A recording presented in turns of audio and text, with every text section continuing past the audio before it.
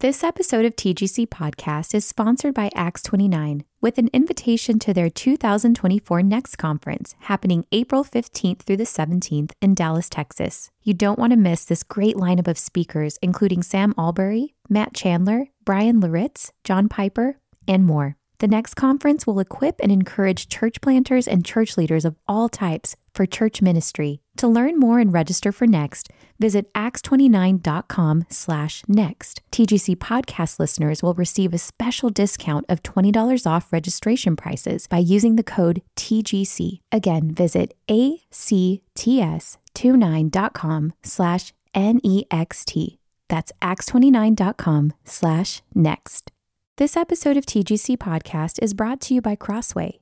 In today's rapidly changing culture, ancient liturgical tradition is not only biblical, it's essential. In Crisis of Confidence, Carl Trueman analyzes how creeds and confessions can help the Christian church navigate modern concerns, particularly around the fraught issue of identity. He contends that statements of faith promote humility, moral structure, and a godly view of personhood, helping believers maintain a strong foundation amid a culture in crisis. Pick up a copy of Crisis of Confidence wherever books are sold, or visit crossway.org/plus to find out how you can get 30% off.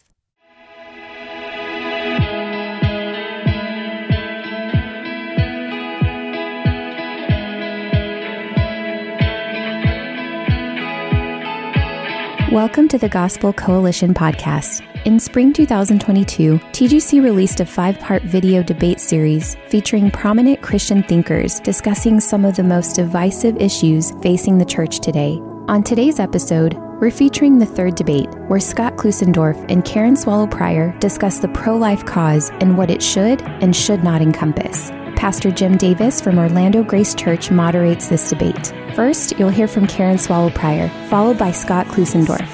Let's listen in. I am anti-abortion. Actually, a lot of people are against abortion, as continual surveys show among Americans. And people are against abortion for a lot of different reasons. Some politicians, for example, support anti-abortion legislation in order to win votes and stay in office.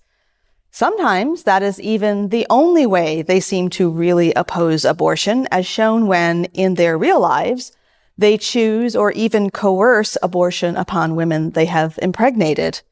There's the former RNC deputy finance chairman who paid $1.6 million to a Playboy playmate with whom he had an affair after she aborted his child. And then there's the Pennsylvania Republican who resigned in 2017 after it was revealed that he had urged his own mistress to get an abortion. And then there's a Tennessee congressman who supported his ex-wife's 2 abortions before their marriage and then pressured his mistress, a 24-year-old patient of his that he was having an affair with, to also get an abortion.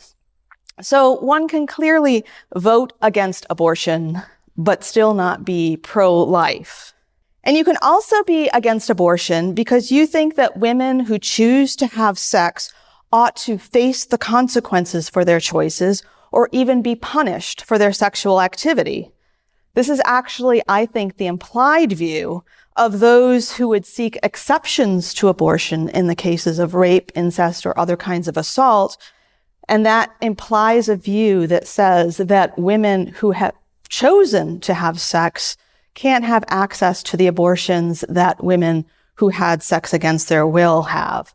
The basis of supporting abortion access in these cases belies a belief in the intrinsic value of every human life, regardless of the circumstances of conception. And you can also be against abortion in the same way some men that I actually know won't get their dogs neutered, because in such cases, they see this as some sort of hindrance against raw male sexuality, and they take it as a personal insult, as they would also in abortion. And you can also be against abortion in the way that some political dictators throughout history have opposed abortion for some classes and groups of people, but not for others. In Nazi Germany, healthy Aryan women were prohibited from getting abortions, but women in other groups had abortions encouraged or even enforced upon them. And you can even be against abortion for yourself, but not for others, as we hear repeated very often words like, well, I wouldn't have an abortion, but... And you can be against abortion, as I am, and as I think most everyday people are, because your opposition is based on a truly pro-life ethic. One that opposes abortion not in order to gain political power, not to control women's sexuality, not to control the population in certain ways, but rather simply because you believe that innocent human beings have a right to life that no one has the moral authority to destroy. You don't even have to be a Christian to believe this. Just consider pro-life organizations and groups such as Secular Pro-Life or New Wave Feminists or Feminists for Life of America.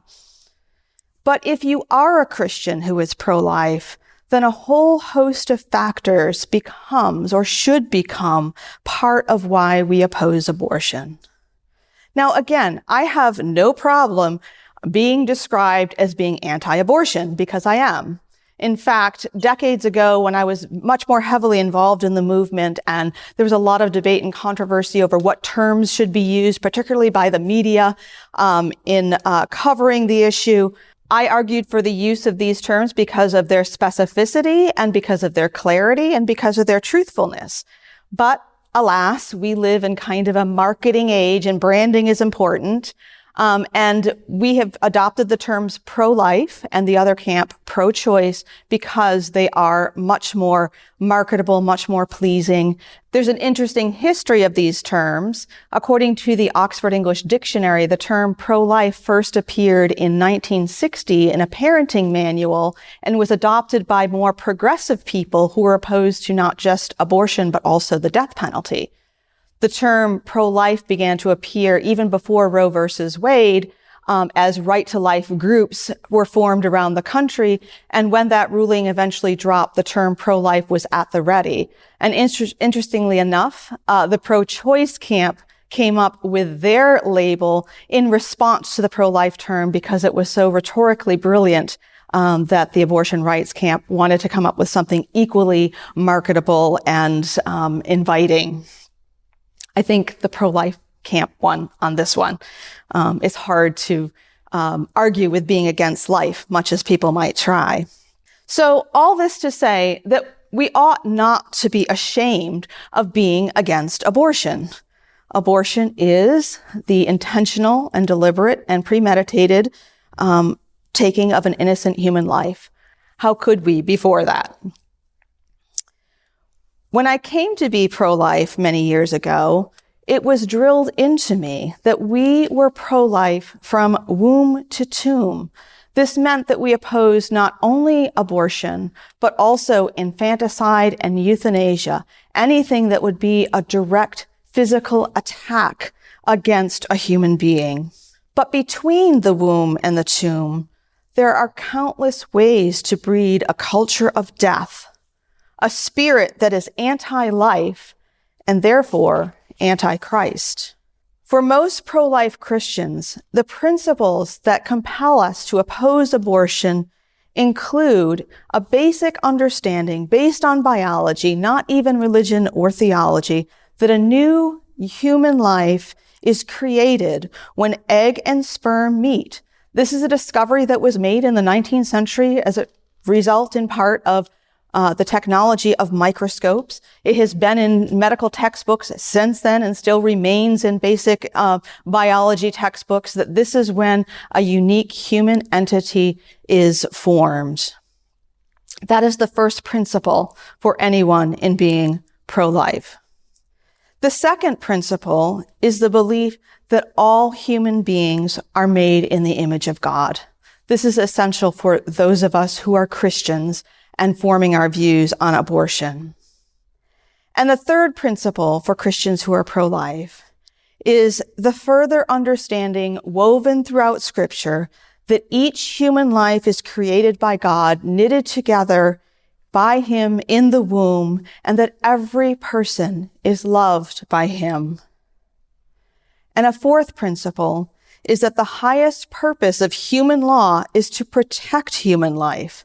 The taking of human life is licit only in very limited and defined circumstances, which of course continue to be debated today.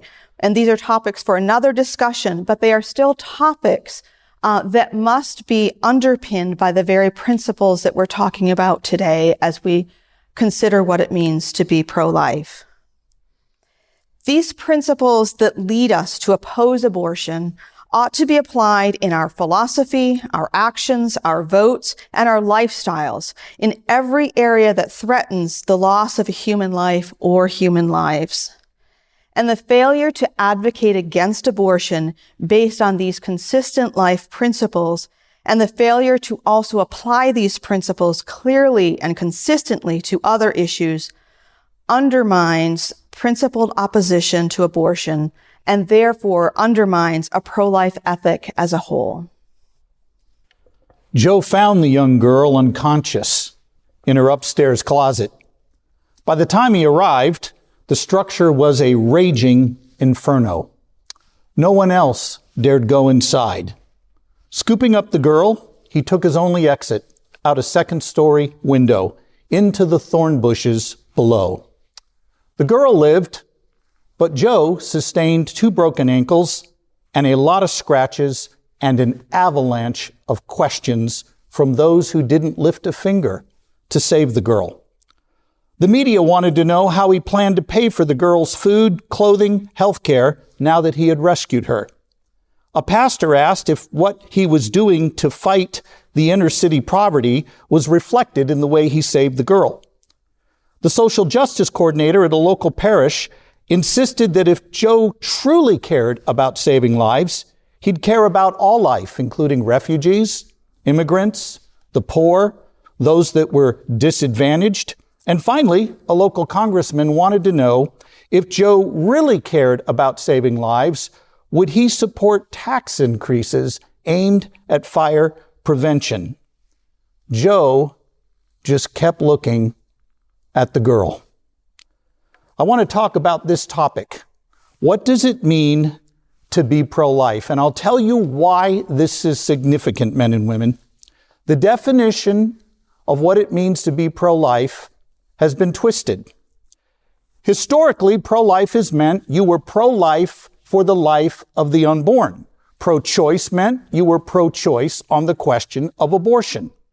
What has happened is the term pro-life has now been changed from pro-life in the womb to quality of life outside the womb. In fact, some of our own leaders have adopted this language.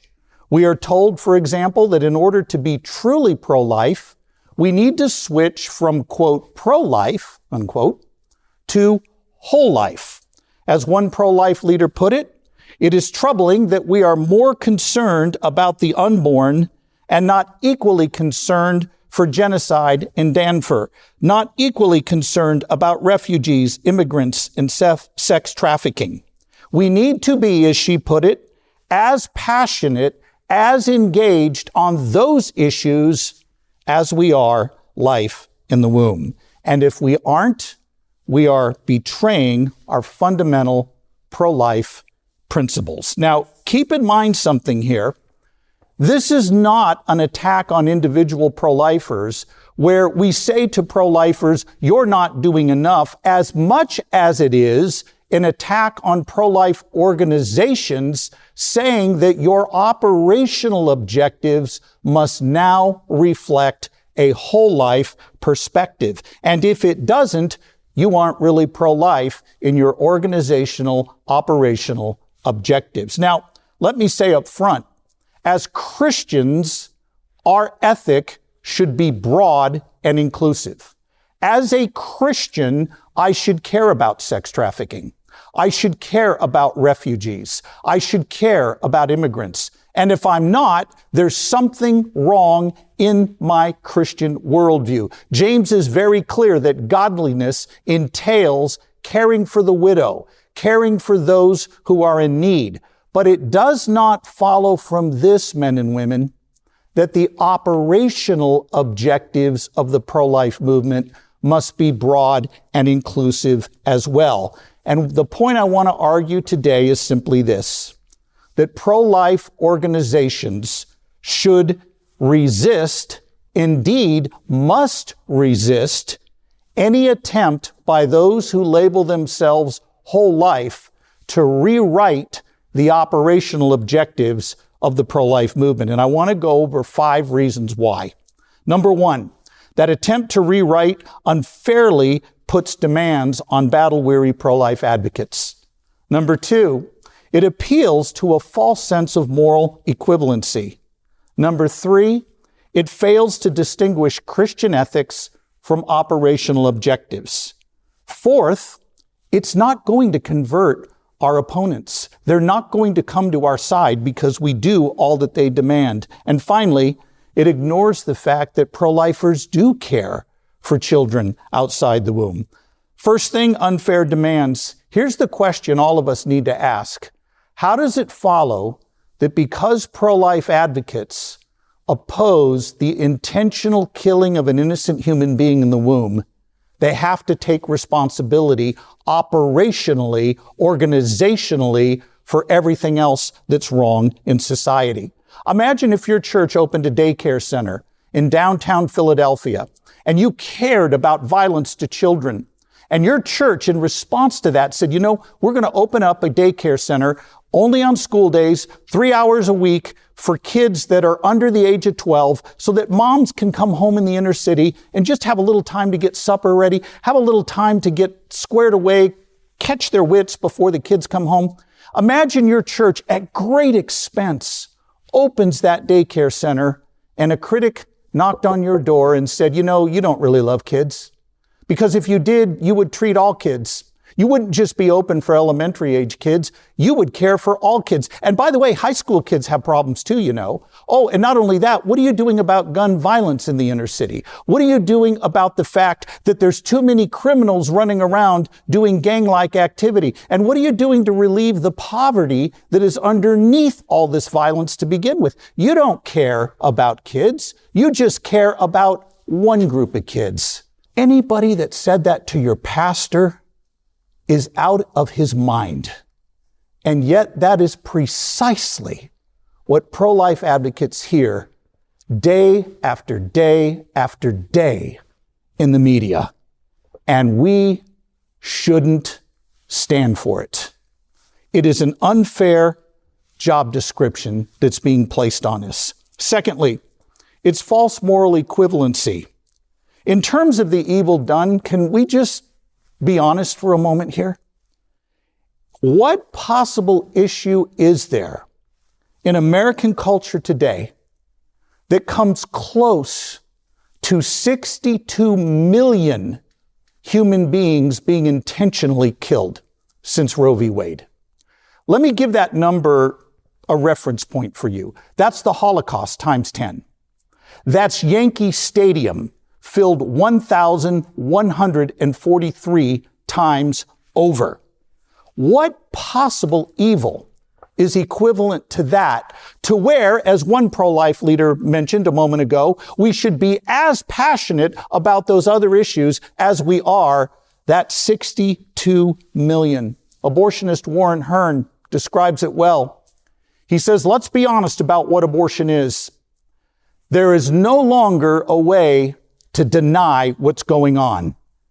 The sensations of dismemberment flow through the forceps like an electric current. What possible issue is more important than that one? Of course there are other issues. Just like beating Hitler in 1944 was not the only issue. Just like opposing slavery wasn't the only issue in 1860. But both were the dominant issues of their time, and Christians were right to give greater weight to those issues. Thirdly, the whole life approach overlooks the distinction between Christian ethics and operational objectives. The leader of a major pro-life organization that oversees pregnancy centers says that the pro-life movement as a whole, not just pregnancy centers, as a whole, must shift from being pro-life to, quote, pro-abundant life, that saving babies is not enough. He says, and I quote him here, we must programmatically devote operational resources to, and here's the things he lists: build strong families, promote healthy marriages, secure religious liberty, encourage responsible fatherhood, help families thrive spiritually. You know what just happened to pro-life organizations? They were just given a backbreaking job description that even Superman can't fulfill. And what does this look like in the real world? When I go speak on abortion, do I get to spend 5 minutes on abortion, and then I got to spend 5 minutes on fatherhood, then I got to spend 5 minutes on helping families thrive spiritually? I mean, this all sounds really good until you try to work it out in the real world. I do have a way forward, though. As pro-life advocates, we ought to link rhetorically to other issues. We should use issues like the civil rights issue, like the treatment of Emmett Till, the 14-year-old African-American boy that was lynched by racists in the 1950s. We should use parallel issues to demonstrate that the treatment of human beings made in the image of God, that treatment, when it's a Holocaust, when it's mistreatment, should not be tolerated. But we can't link organizationally. It will bankrupt pro-life organizations. Last 2 points. It's not going to convert our critics. Suppose the pro-life movement does everything our critics are asking of us. We take on all those other issues. Will they become pro-life? Not in a billion years. I've been speaking pro-life professionally for 32 years, and never once when I've called the bluff of a critic who said, you don't really care about life, when I called their bluff and said, okay, for the sake of argument, I'll do everything you want. Not once will they then agree to become pro-life, because in reality, what they believe is that abortion is a fundamental right. If that's their true belief, they should defend that, not change the subject. And by the way, it's not pro-lifers who don't care for kids after they're born. It's pro-abortionists. They're the ones who won't even protect kids after they're born who survive abortion procedures. The Senate in New York wouldn't do it. The U.S. Senate here wouldn't do it. They're the ones who don't care about kids after they're born, not pro-lifers. Pro-lifers actually do care. Pregnancy centers outnumber abortion clinics nearly 3-1 in America today. They are paid for by people like you, like me, who give sacrificially with no funding from the government at all. My colleague, Mark Newman, puts it well. He says individuals and organizations that make it their exclusive mission to save these children from a culture hell-bent on butchering them have nothing to apologize for. They don't need additional causes. They need additional support. Well, I appreciate both of you and your arguments. And before I ask any questions, I just really want to say thank you for the ways that you have devoted your life to the unborn. Our church actually has an abortion clinic almost directly across the street. And so hearing you two speak, I'm really thankful for the logic and the effort and the prayers that you bring behind this movement. Karen, I'm going to start with you. You did a great job of fleshing out what a consistently pro-life position means for the unborn based on the doctrine of the Imago Dei, being made in the image of God. You said at the end of your argument that failure to apply these principles consistently to other issues fundamentally undermines principled opposition to abortion. Can you give some examples of what this kind of failure looks like and explain, maybe flesh out a little more how that undermines a pro-life ethic? Sure. Well, I think I gave some negative examples in the beginning in my talk about how you can be opposed to abortion for reasons that are not based on a view of human beings being made in the image of God. And I think that, Scott kind of took away my first point that I wanted to make, that I so agree with him. I do think that even just rhetorically, if we link these issues, I teach English. So for me, it's not just rhetoric, right? Words have meaning. They have power. And so it's not just rhetorical to make those links. I think there's a great deal of power in the way that we speak about the lives of anyone that is inconvenient, is a burden, is an alien, is a stranger, needs something from us. And that's not just the unborn. That's many people, in the world, in our neighborhoods and in our communities. We all have different ones who might, in our circumstances, meet those definitions. And I think that the way we talk about any people who have a need, whom we don't understand, who is a burden or a potential burden or a threat, if we don't put at the foremost of our, concern about them, our concern about issues connected to them, the fact that they are beloved by God and made in his image, then we've already lost all of these battles. And so I do think in many ways this is a rhetorical battle. I think that many people who see pro-lifers as being inconsistent and being hypocritical, not the ones who won't be converted, because I know that there are many like that. I've always said that there are, two kinds of pro-choice people, ignorant and wicked. And so there are people who are ignorant or who have been misled or led astray or are confused, or haven't thought through the issues. I know I was one of them. And I think that the way we talk about any human being, who is, facing one of these issues or having an effect on our life that we fear or don't know how to deal with, that we lose the battle for abortion when we treat any of these people without the dignity, even in our rhetoric, in our posture. That matters a lot. And I work with young people. I'm out on social media. I'm seeing a rising generation of Christians who are skeptical. And I think that, we can still win them over to this issue, but we have to show them that we really believe what we say. So I want to pull on that thread just a little more, because you gave some examples, like you said, euthanasia and some others.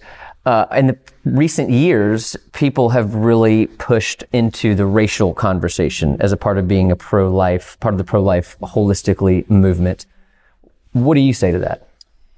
I mean, I think that's central. Scott brought up slavery, which that was the pressing issue for our country a century and a half ago. And there are obviously huge differences between these two issues, but there are some strong parallels. So, for example, if one were simply against the institution of slavery, but not for the image of God of these African Americans that were either, kidnapped and brought here or were born here because of earlier kidnappings.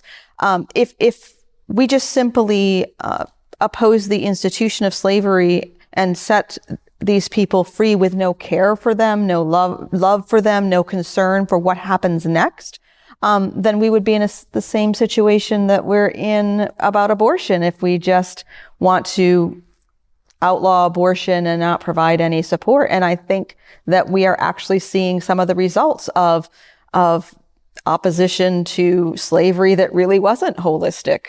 We're still dealing with those ripple effects today. That's helpful. So Scott, you differentiate, and I thought really effectively, between what it means to be pro-life organizationally and what it means to have a Christian ethic. And yes, you distinguished those two things. And you did that, as you explained, to maintain the main purpose of the pro-life movement and the purity of that purpose. And I appreciate that. There are people who use that argument to avoid wading into other Imago Dei issues, things that you might put under the Christian ethic, not wanting to wade into race issues or other kinds of injustices in this world. Because that argument is used, what would you say to that? Well, I've never heard that argument, but I'll go with it because you raised it. Look, if there's a Christian out there who says, I don't have to be concerned about real racism. I'm not talking about attributed racism that is part of a worldview that doesn't match the biblical view. I'm talking about real racism. Look, if there's real racism, we need to do two things. Number one, repent of it and address it. That's a given. If you are a Christian and you don't care individually about sex trafficking, and you don't care about the fact that there's refugees with kids who have diseases that can't be treated at our border, something's wrong with your moral compass, and your heart needs help. That we can say all that, but here's the real debate. What's being said by our critics is not that individual pro-life Christians are not being holistic enough. They're blaming our movement as a whole for not being that. And I am not going to go for that. I am open to somebody saying, Scott, I'm not seeing lived out in you your pro-life convictions the way I think biblically should be. And that's why we all need to be part of a local church, because we all need to be open to that kind of correction. We are blind. We don't see things we ought to see. But to say to a movement dedicated to saving children, you're not doing enough.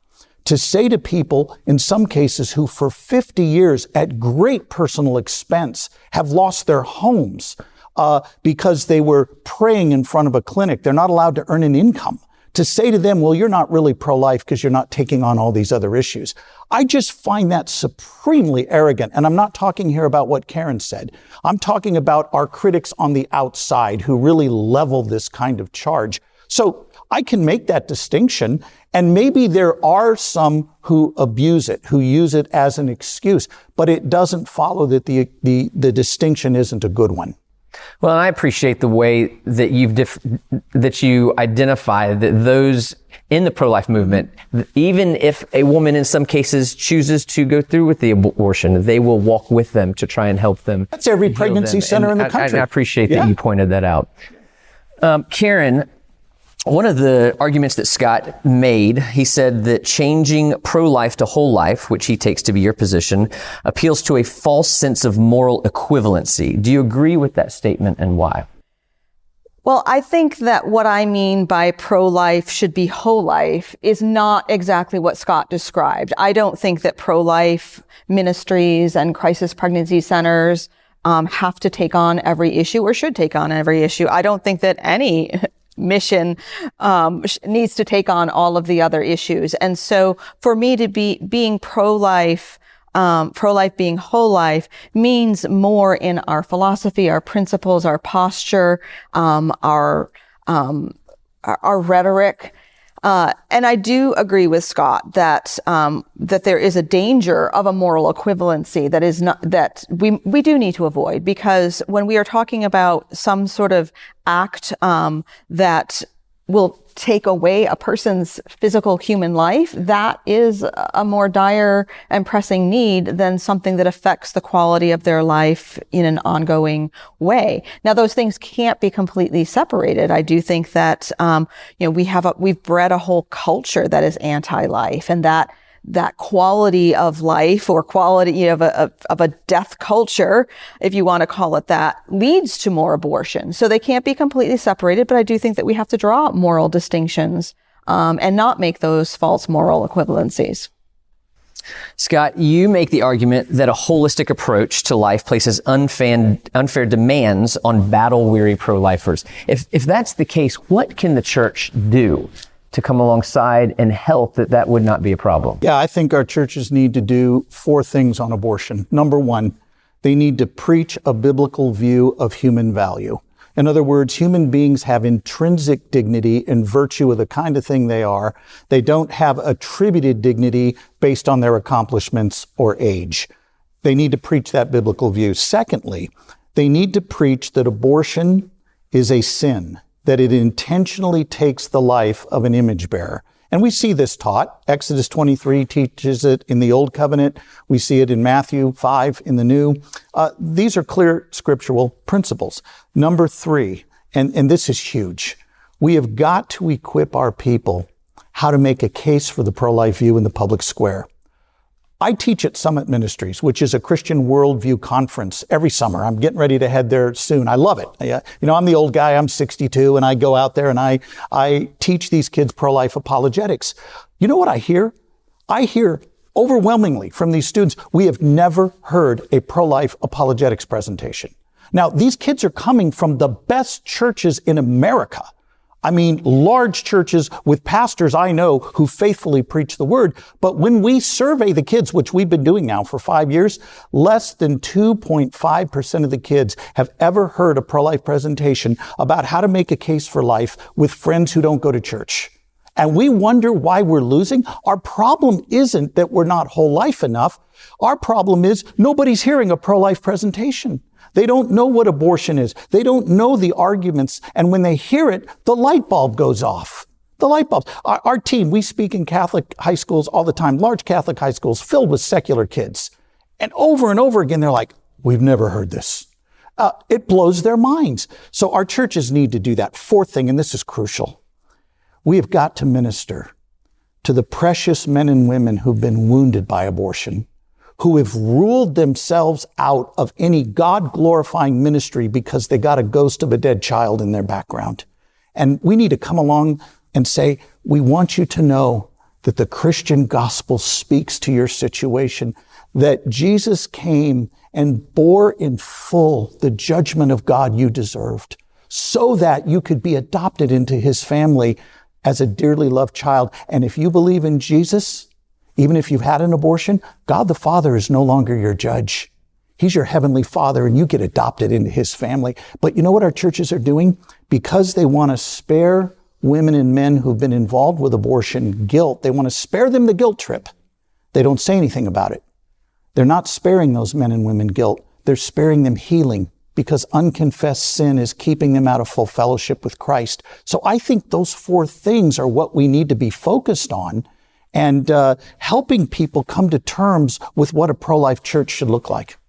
Well, I really appreciate your response. And, you know, with your fourth point there, it makes me think of some of the most fruitful and effective people in the pro-life movement are people who have been a part of an abortion and seen the grace of God in their life and found a purpose to help other people see that same grace and save other people the same pain. You know, and per your third point, I can remember being in my 20s and hearing apologetic debates for the first time. And one in particular was, it's my body, I can do what I want to do with it.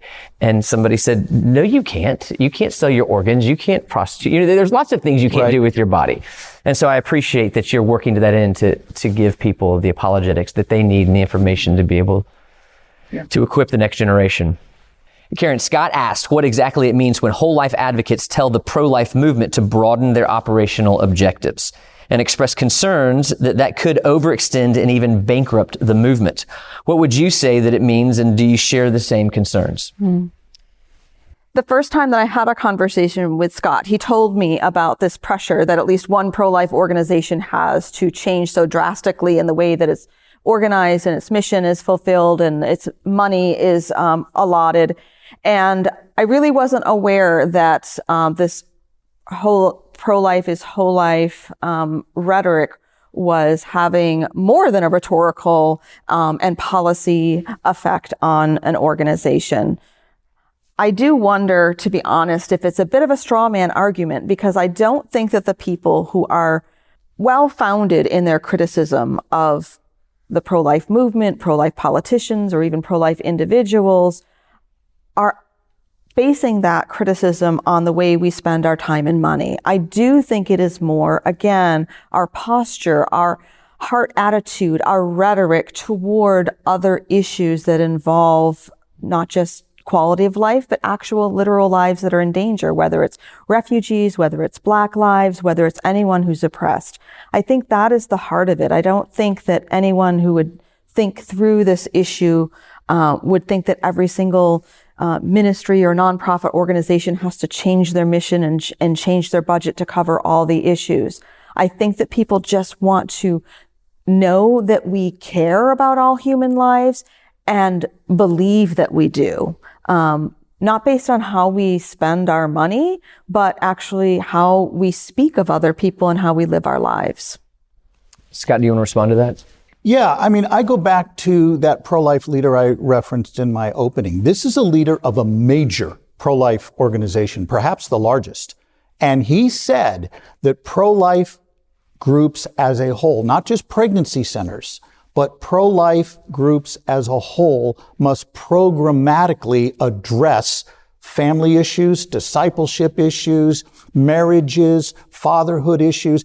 That is specifically saying organizational resources need to go there. I'll give you another example. In 2017, right here in DC, I attended a major evangelical pro-life conference. One of the keynote speakers there, who I will not name, he was the keynote speaker, told pro-lifers that they needed to rewrite their job descriptions. They needed to be womb to the tomb. And if they weren't giving equal focus to these other issues, they were destroying their Christian witness. Now, here's what's really ironic about this. The man who was speaking made a pitch that we need to protect all image bearers, except when he doesn't want to protect one group, the unborn. The guy wasn't even pro-life. He's pro-choice. He believes we should leave abortion legal because it's too expensive to end it. Now imagine the horrificness of this statement. Say to a minority suffering discrimination, we'll protect you as long as it doesn't cost us too much. We'll work to reduce racial discrimination, but we're not going to make it illegal.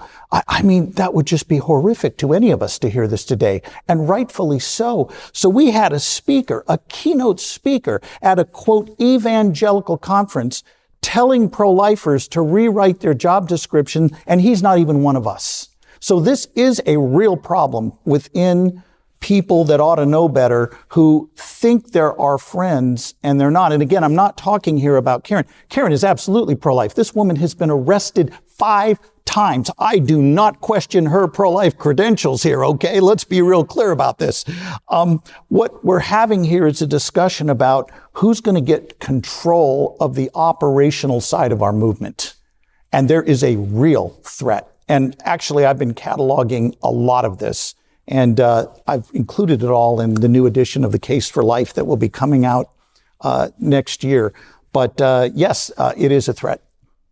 Well, I want to move more to the political side of this. And I'm going to ask a question, and I'm going to direct it to both of you, because there is a political side, which is absolutely interesting. You know, you hear people saying often now to a pastor, just preach the gospel, don't get political. Well, the Christian issues are inherently political, and maybe none as much as this one right now.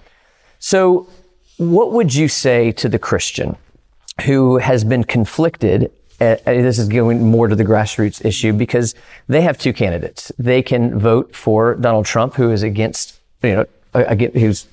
abortion. But to use your terms, his Christian ethic is lacking.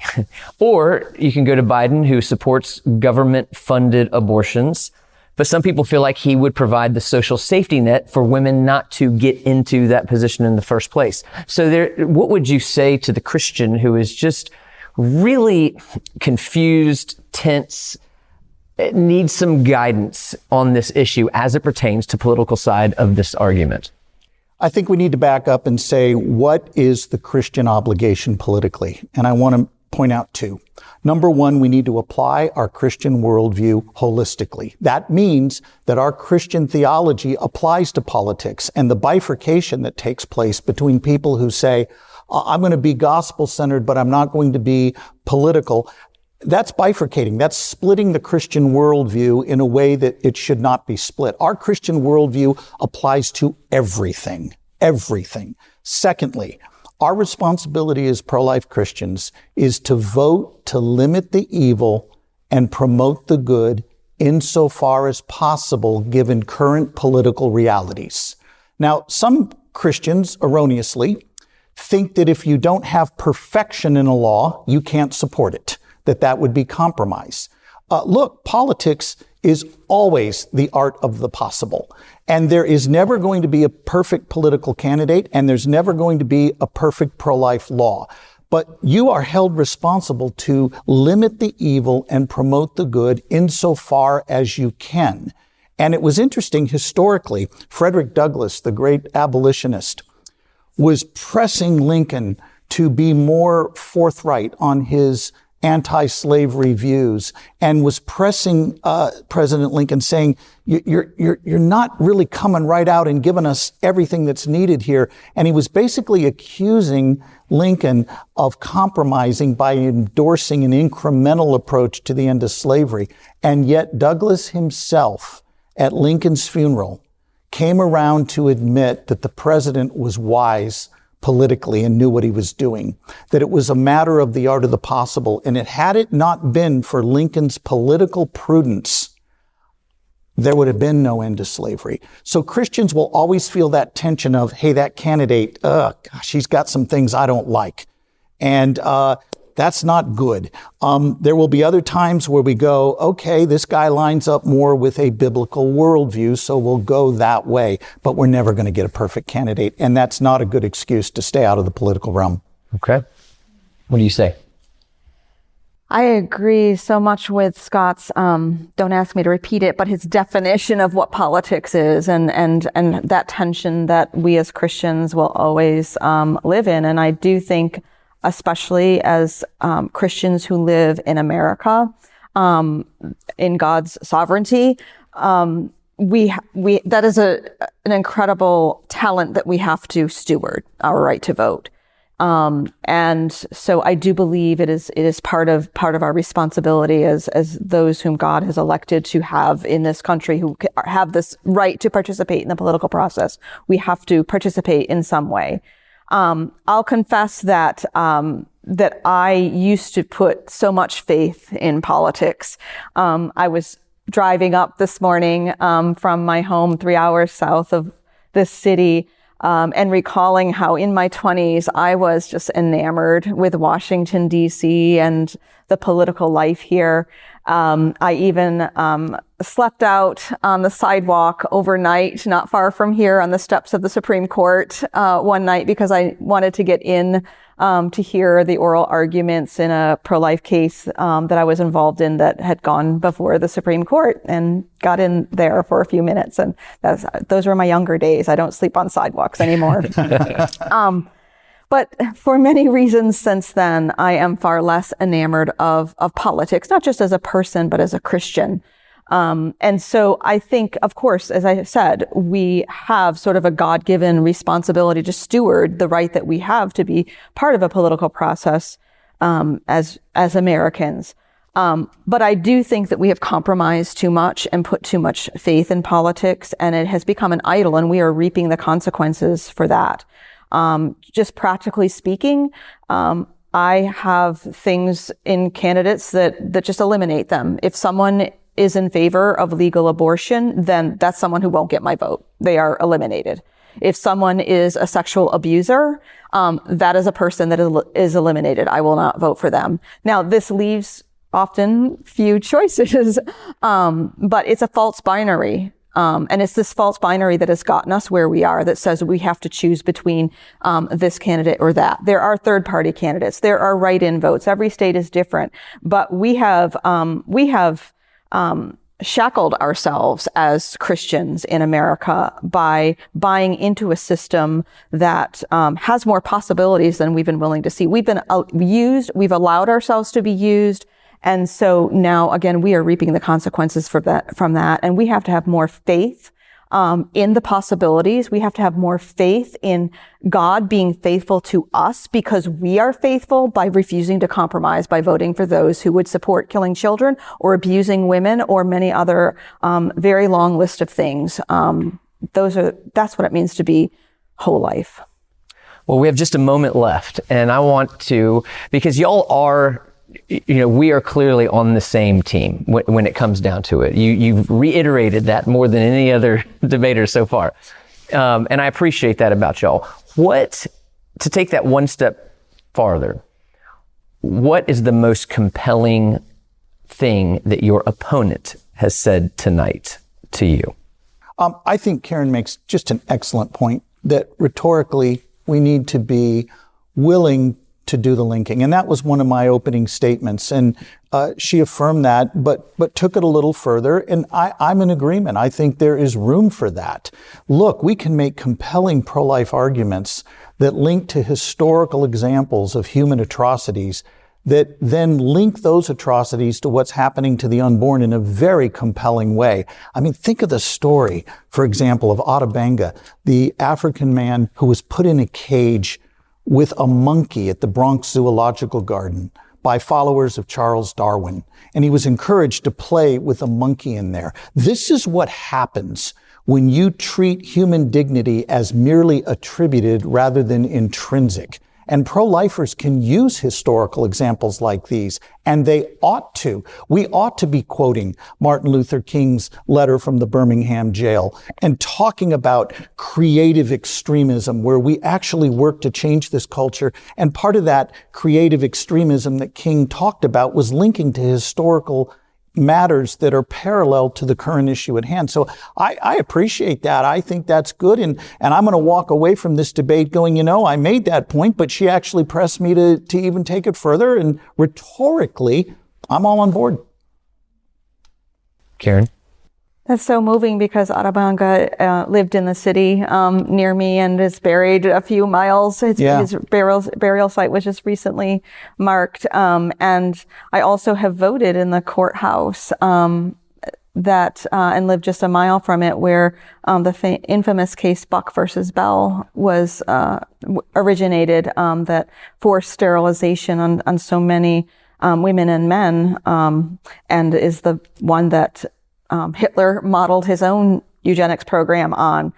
And so as you talk about all these issues, and I just mentioned more issues, it actually deepens my commitment to what you said about organizations and ministries being mission-minded and having a specific goal and sticking to that. That's really important. And what's missing is that we are all called to do something, right? And so we, before God, should be sure that we're responding to his call. I did not choose to become pro-life or anti-abortion. If I were picking issues, I know my personality and I would pick some other issues. But I just believe that God just put that fire in me and he called me to this issue.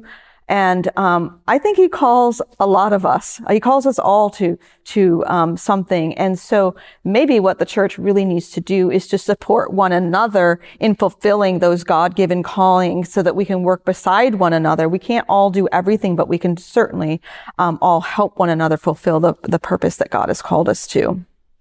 Well, I'm thankful for you both. There's a lot of talking going on out there, a lot of talking on TV, talking on social media, but you two aren't just talking, you're doing it. And we're very grateful for all the work that you're doing and that you would give us this time here in this debate. Thank you both. Thank you for listening to today's bonus episode from the Good Faith Debates. Make sure to check out the next debate. It's ready for you right here on TGC Podcast. To watch videos from the debates and download free resources for further discussion with your staff or small group, visit goodfaithdebates.com.